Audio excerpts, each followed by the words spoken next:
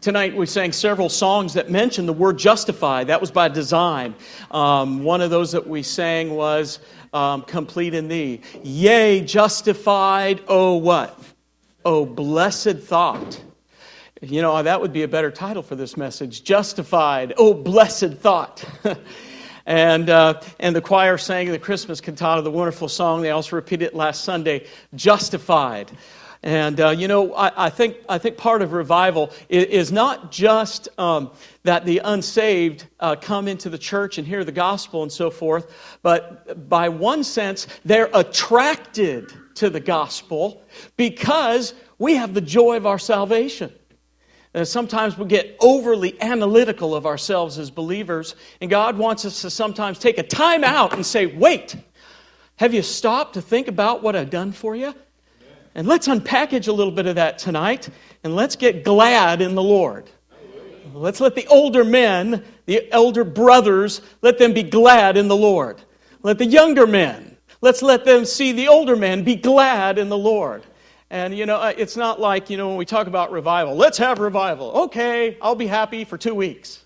Then after that, it's back to the nasty now and now. The sweet by and by versus the nasty now and now. It's not like that. I had one of my boys, this is kind of funny, one of the boys, he used to really turn on the tears when he was in trouble. And so we'd go have, that discipline time upstairs in my bedroom, and he would have the most pitiful look and tears coming down, and I'd say, stop crying. And he would stop. I thought to myself, what would happen if I said cry?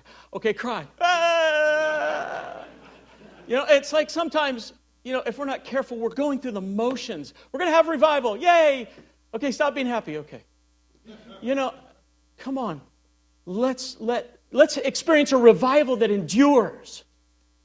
And let's encourage each other until the race is finished and the work is done. Let's do that.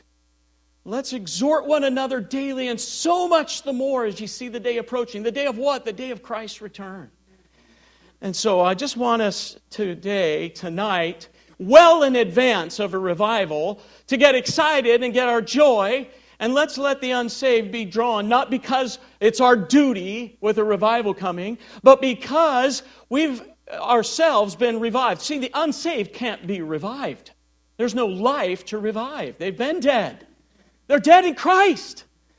But we who are alive, we can become, as Paul writes in Hebrews, we can become dull of hearing. And revival is when we wake up. When we wake up, God's people, and we examine ourselves, and judgment must begin at the house of God, and we judge ourselves before communion on a regular basis. That's a checkpoint for revival. And so revival shouldn't be this customary thing. Twice a year, I'm going to be happy about my faith. Twice a year, I'm going to be happy to be a Christian. Don't ask me to do it any other time. All right, but this is something that we want that will endure. And will not Brother Tozer do a good job for the kingdom and for us? We've heard him before. He's going to do a great job. He's going to preach his heart out. And it would be good for him to experience the exhortation and the amen of God's people as he preaches the word. We sang this morning, brethren, we have met to worship. Will you pray with all your power as we try to what? Preach the word, the old song says. Oh, wow. And then it says at the end of that old song that he will spread sweet manna all around. Don't you want that, spiritually speaking? Don't you want to experience the sweet manna of revival?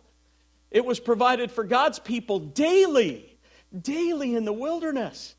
And God doesn't want us to be, feasting on weeds. He wants us to experience His manna every day. Well, part of that is revisiting these important, glorious truths. The believer's glorious justification tonight. You see, the death of Christ is the basis for acceptance with God. The death of Christ. Not any good works of us.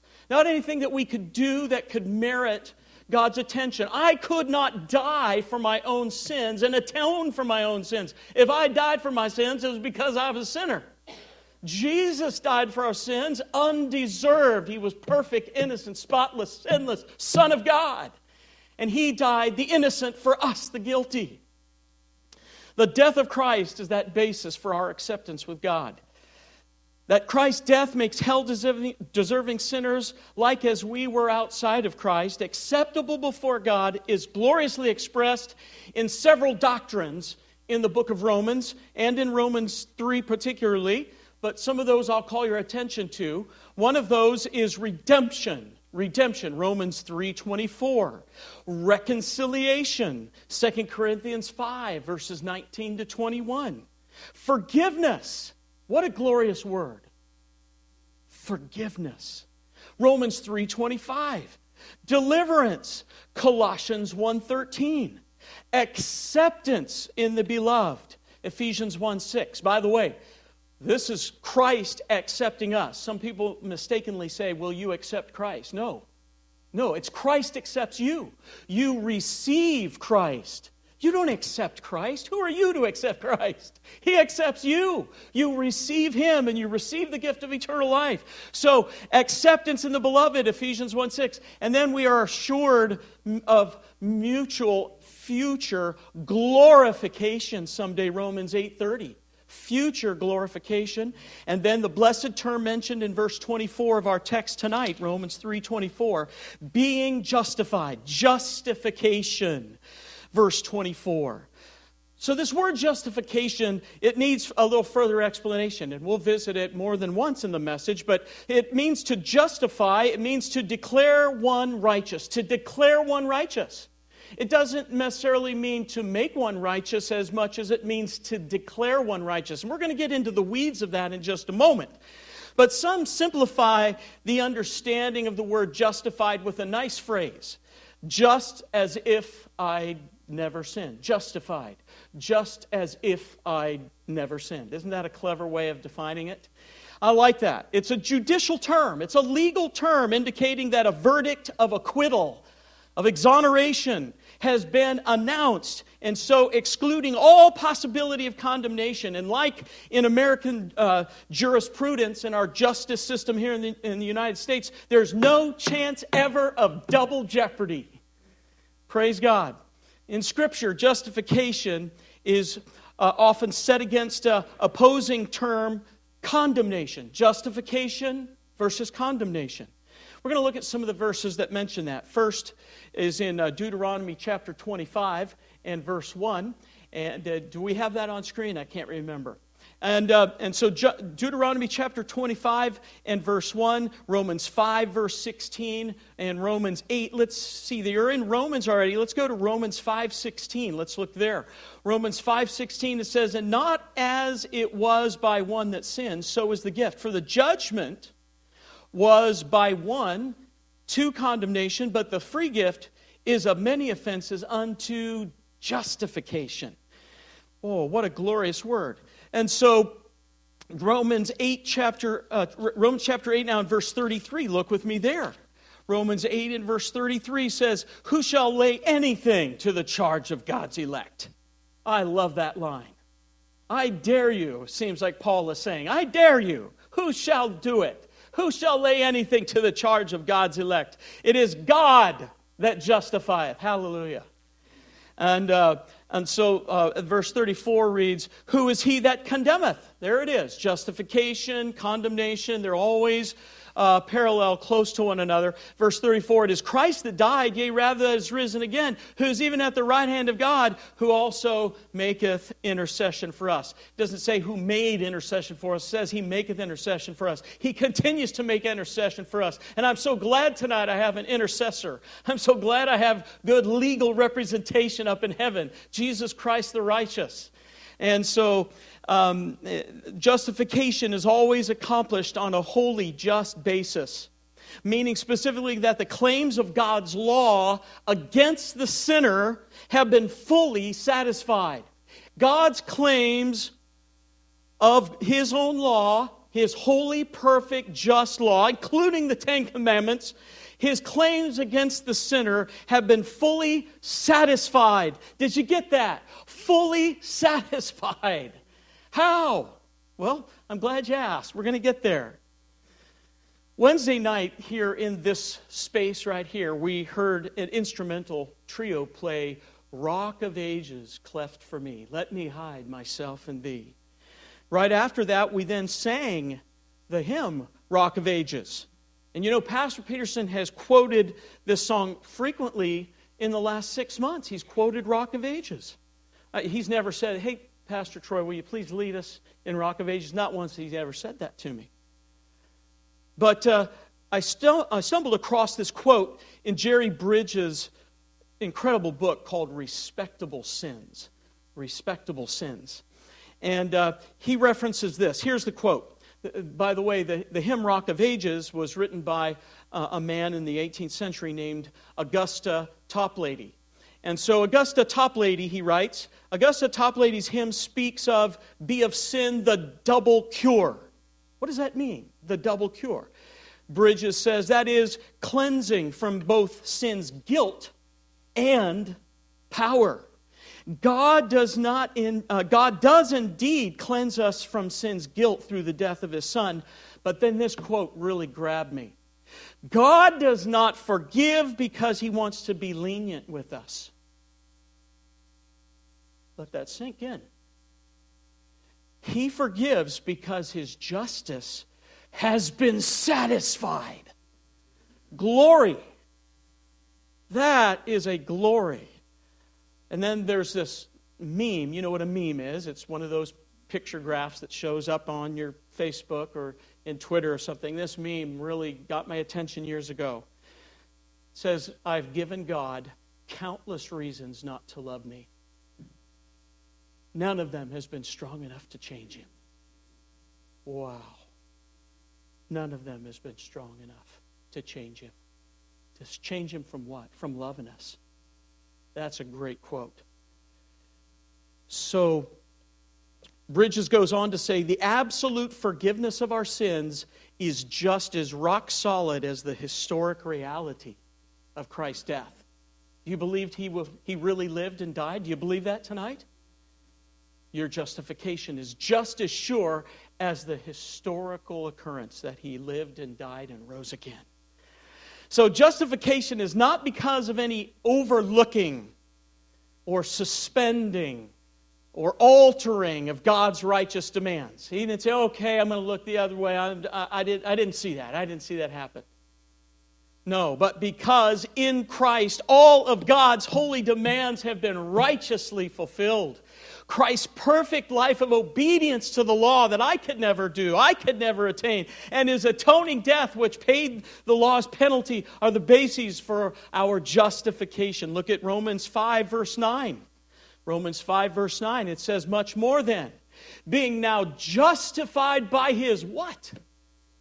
By His blood, we shall be saved from wrath through Him. I did not shed my own blood for my sin. Paul writes again in Hebrews, ye have not yet striven unto death, striving against sin. Okay? None of us have come to that place. Well, I'm going to die before I give in to that temptation. Jesus died and never gave in to temptation. Justification could never be based on our good works, for God requires perfect obedience, and that is impossible for men. Perfect obedience.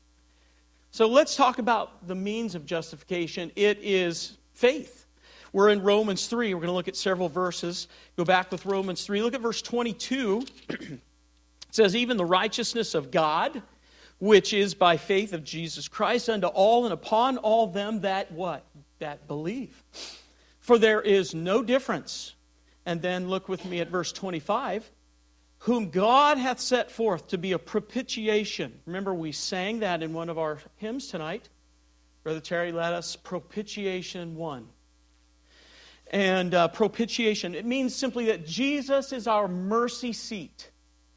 Propitiation through faith in His blood to declare His righteousness for the remission of sins that are past through the forbearance of God. Then look with me at verse 28.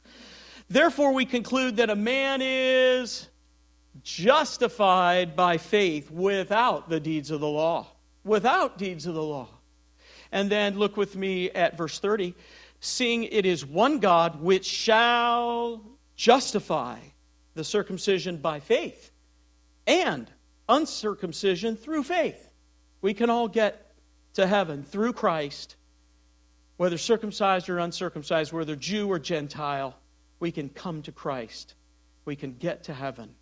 So, the means of justification is faith. Faith is never the ground of justification. It is the means or the channel through which God's grace can impute to the believing sinner the righteousness of Christ. That God can impart or impute the righteousness of Christ. So when we believe all that Christ is, God puts it to our account. Therefore, we stand in the holy court of law of God. We stand acquitted. And then God can justly announce to all within earshot, all within the heavenly realm, He can announce that acquittal. And that pronouncement is justification. And so the believer is righteous because he is in Christ. God can announce that he, the sinner, that me, that we, that us are righteous. And that declaration, that announcement, that pronouncement is justification. So there's a list of results of salvation, benefits of salvation that could include hundreds of things tonight. You know? There's an old hymn that says that in Christ are 10,000 joys. 10,000 joys. We could speak tonight for hours and scratch only the surface of the benefits of salvation and the joys in Christ. So I only intend some principal things that God has done for us, is doing and will do on the basis of the complete sacrifice of Christ. The justification, the meaning of it, we've spent a little bit of time on that, a little bit more now. In both the Old Testament and the New Testament, the words used for justified or justify mean to announce or pronounce a favorable verdict, to declare righteous. And the concept doesn't mean to make righteous. Be careful here. It doesn't mean to make righteous, but it means to announce as being righteous. It is a courtroom concept. It's a legal concept, so that to justify is to give that public verdict of righteous. Notice the contrast between these verses and whether to justify or condemn. Deuteronomy 25, verse 1. I think it's on screen for you there. It says, if there be a controversy between men, and that the judges may judge them, then they shall justify the righteous and condemn the wicked. There's the relationship again. Justify, condemn. Also, we see it again in 1 Kings 8:32. Then hear thou in heaven, and do, and judge thy servants, condemning the wicked to bring his way upon his head, and justifying the righteous to give him according to his righteousness. Proverbs 17, verse 15. He that justifieth the wicked, and he that condemneth the just, even they both are abomination to the Lord. So, just as announcing condemnation doesn't make a person wicked, neither does justification make a person righteous. Okay? Condemning or justifying announces the actual state of the person. The wicked person is already wicked, it's just that it's now been announced or pronounced. The righteous person is already righteous when the verdict of justification is announced. That's a glory there. Let's talk about next the problem of justification. Since it's a legal term, it's a legal idea, justification is related to the concept of God being judge. God being judge. And this theme, as you know, is found throughout the Bible. Abraham acknowledged God as the judge of all the earth, who had to do what was right. Genesis 18:25, shall not the judge of all the earth do right? In the Song of Moses, God's justice and righteousness were rehearsed. In Deuteronomy 32, verse 4, He is the rock, His work is perfect, for all His ways are judgment. A God of truth and without iniquity, just and right is He. Paul called God the righteous judge in 2 Timothy 4, verse 8. The writer of Hebrews called God the judge of all. And then James reminds his readers that the judge stands at the door. Look at James 5, verse 9. It's on the screen, I believe. It says, grudge not one against another, brethren, lest ye be condemned. Grudging equals condemnation, he says. And then he says this, the reason why. Behold, the judge standeth before the door. So God has acted as a judge since His creation. And so if God the judge is perfect in justice and completely righteous in all of His decisions, then how can He announce or declare a sinner righteous when we know we're not? And sinners we all are. We already read tonight, all have sinned and come short of the glory of God. There are only three options that I see that God has as to sinners to stand in His courtroom. And those are these. Number one, He has a choice to either condemn sinners, or number two, He can compromise His own righteousness to receive them as they are. Or number three, somehow, some way, God changes them into righteous people. I like the latter. So if He makes a way to change sinners into righteous people, then He can announce them righteous, which is then justification. First He makes righteous, then He announces righteous, that we are righteous, justification. But any righteousness the sinner has to be still actual righteousness, not theoretical righteousness, not fictitious righteousness. It must be real, not imagined, acceptable by God's standards, not even a wee bit short of that which God calls righteous. And so if this could be accomplished, then and only then can He rightly, righteously, equitably justify sinners. Now, Job stated the problem this way when he said in Job 9 verse 2, how can a man be right before God? Wow. I think we've all felt that way, especially before salvation. Next, I want to call your attention to the process in justification, the process. God does put into effect that third option. He changes sinners into righteous people. How? By making us, careful here, by making us the righteousness of God in Christ. This needs careful attention in our Bibles. Will you please turn to 2 Corinthians chapter 5. I don't care if it's on screen. I want you to look at it black and white in your Bible and revisit the joy of that again. 2 Corinthians chapter 5, please. 2 Corinthians chapter 5. And verse 21. Oh, I hope it's highlighted in your Bible. It says, for He, God, hath made Him, Christ, to be sin for us. Whoa. To be sin for us. But don't stop there. Who knew no sin, that we might be made the righteousness of God in Him. Now, if you've got an argument with that, don't take it up with me. Go talk to Paul. He's available. I'll give you his 800 number. Take it up with Paul. He said that we are made the righteousness of God in Him. Wow. So by making many righteous, then we found that in Romans 5:19 already, and by giving believers the gift of righteousness, that's Romans 5:17, we see that God makes people righteous. He makes many righteous. He gives believers the gift of righteousness. He makes us to be the righteousness of God in Him. So 5 steps are involved in God's process in justification. Pastor Rick read those in verses 21 to 26. First of all, Romans 3:21. Let's go back. Let's go back to Romans chapter 3. First of all, we see God's plan, the plan. Verse 21 says, but now the righteousness of God without the law is manifested, being witnessed by the law and the prophets.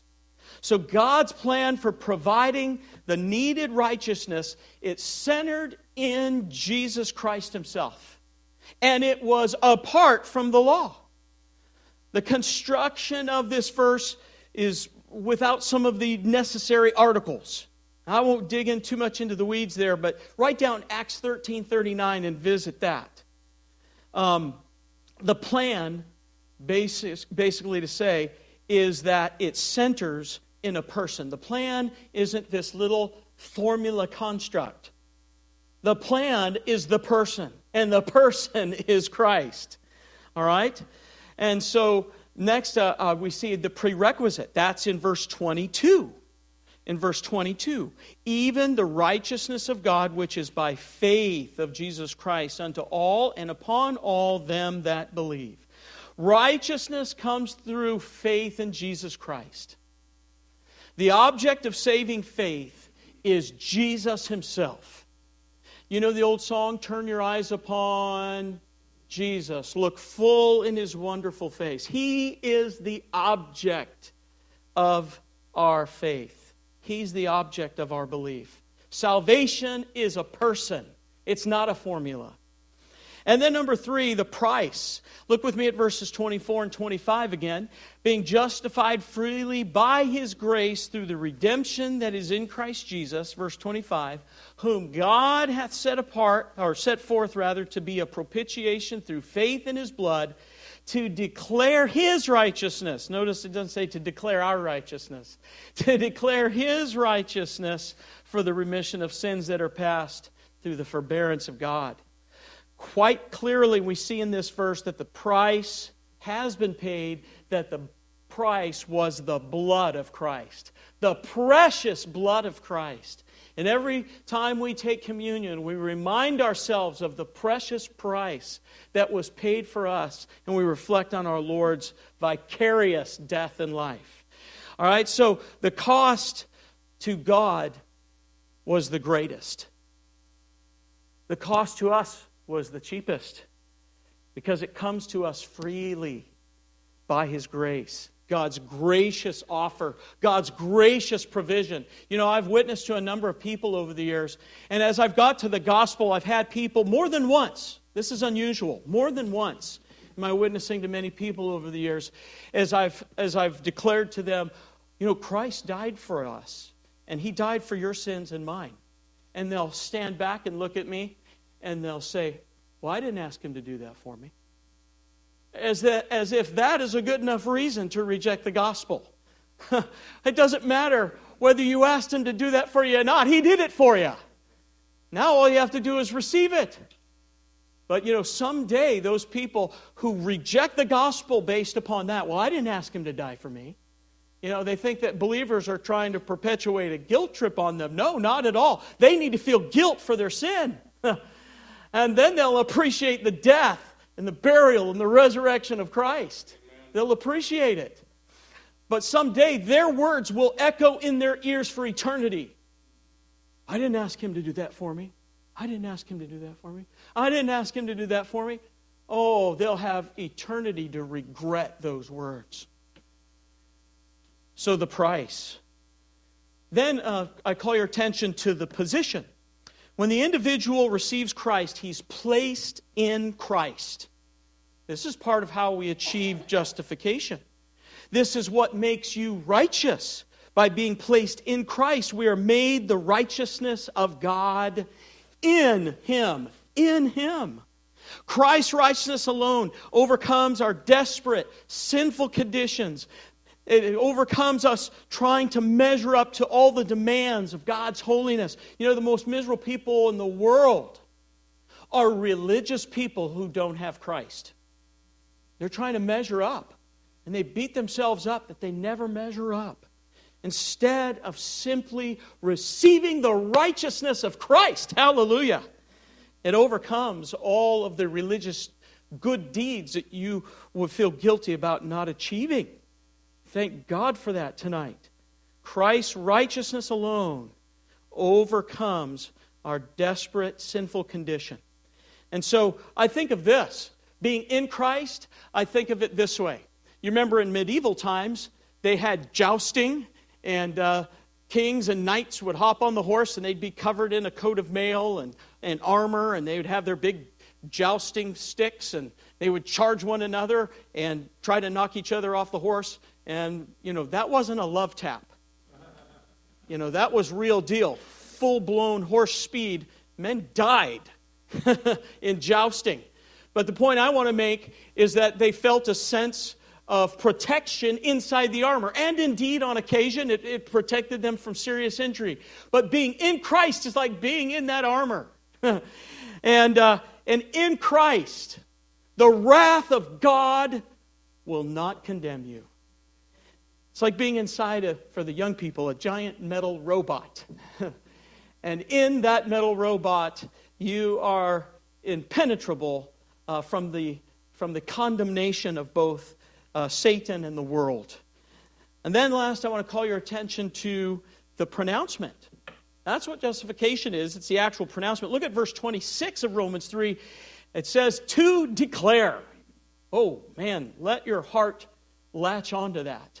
To declare, I say, at this time, his righteousness, that he might be just, and the justifier of him which believeth in Jesus.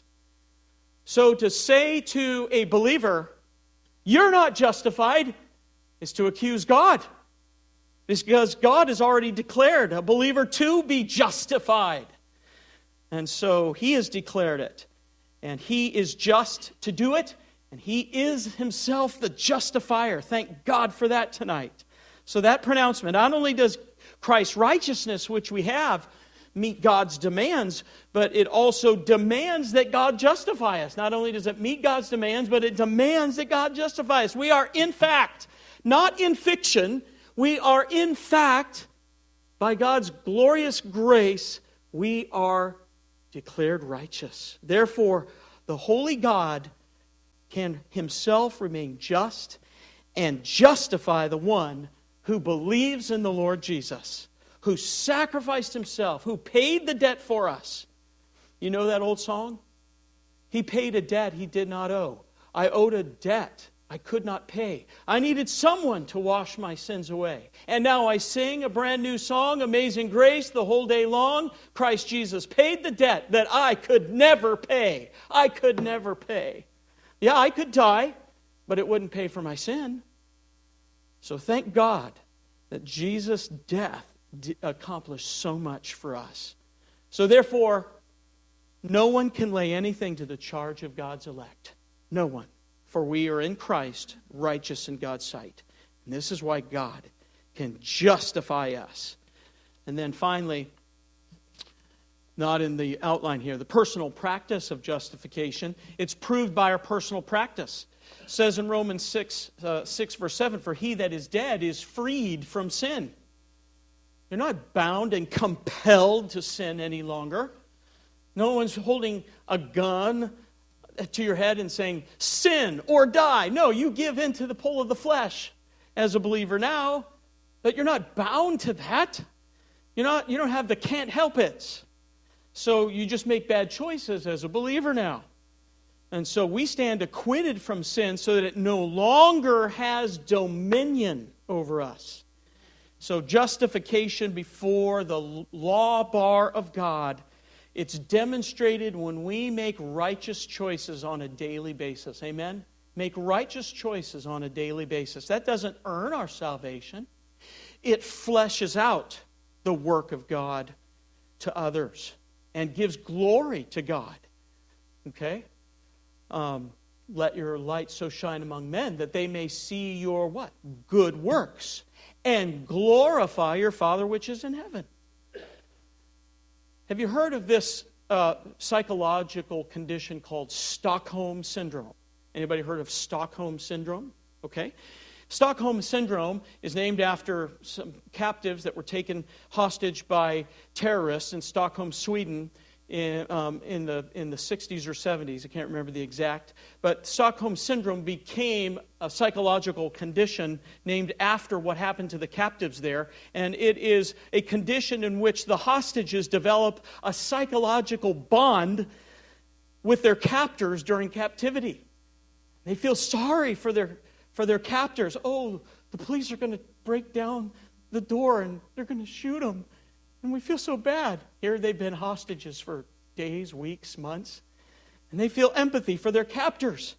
And emotional bonds start to form between those captors and the captives. And they enjoy even growing friendship and intimacy together. And these are considered irrational in light of the danger or risk that are endured by those victims, not getting enough food and water and medical treatment because they're hostages. And so I think to myself, how many believers are in that condition of Stockholm Syndrome? They keep themselves willingly following after the flesh, captives of sin, just getting cozy with it, nursing it, empathizing it, nurturing it, while all the while it's really keeping that believer in bondage. So this final thought, justification assures us of peace with God, Romans 5. Our relationship with Christ, with God through Christ, is right, it's righteous, it's legal, and it's eternal, and it's settled in the court of heaven. Amen? And this is the foundation of our peace with God. Our reconciliation with God is justification by faith in Christ. Let's have every head bowed, every eye closed, no one looking around. How many of you say, Pastor, no one looking around, I'm 100% sure that I've experienced that salvation, justification. I'm 100% sure I've experienced that in my life. Could I see your hand if that's you? Amen. Amen. Not everybody can be 100% sure, but maybe there's some tonight that aren't. If you're here tonight and you're like, boy, that sounds good. I'm guilt-ridden. I really want the freedom that you talk about being in Christ. Please pray for me. I'm not sure. If that's you, could I see your hand tonight? Anybody like that? I'm not 100% sure. Please pray for me. All right, thank God for that. And then, believer, tonight, are you living in a condition called Stockholm Syndrome? Are you nurturing your own captors, whether it's bitterness, sensuality, temporal values, envy, strife? Are you nurturing it? Or are you free? How many of you would say tonight, no one looking around, Pastor, pray for me. I need some freedom there. Yes. Anybody else? Yes. Anybody else? Yes. Thank you. Yes. I see your hand. Yes. Anybody else? That's me. Lord, I pray that you would grant grace and freedom to your people tonight. And Lord, in light of revival coming, Lord, I pray that we would relish what we have already, justification through Christ. In thy name we pray, amen.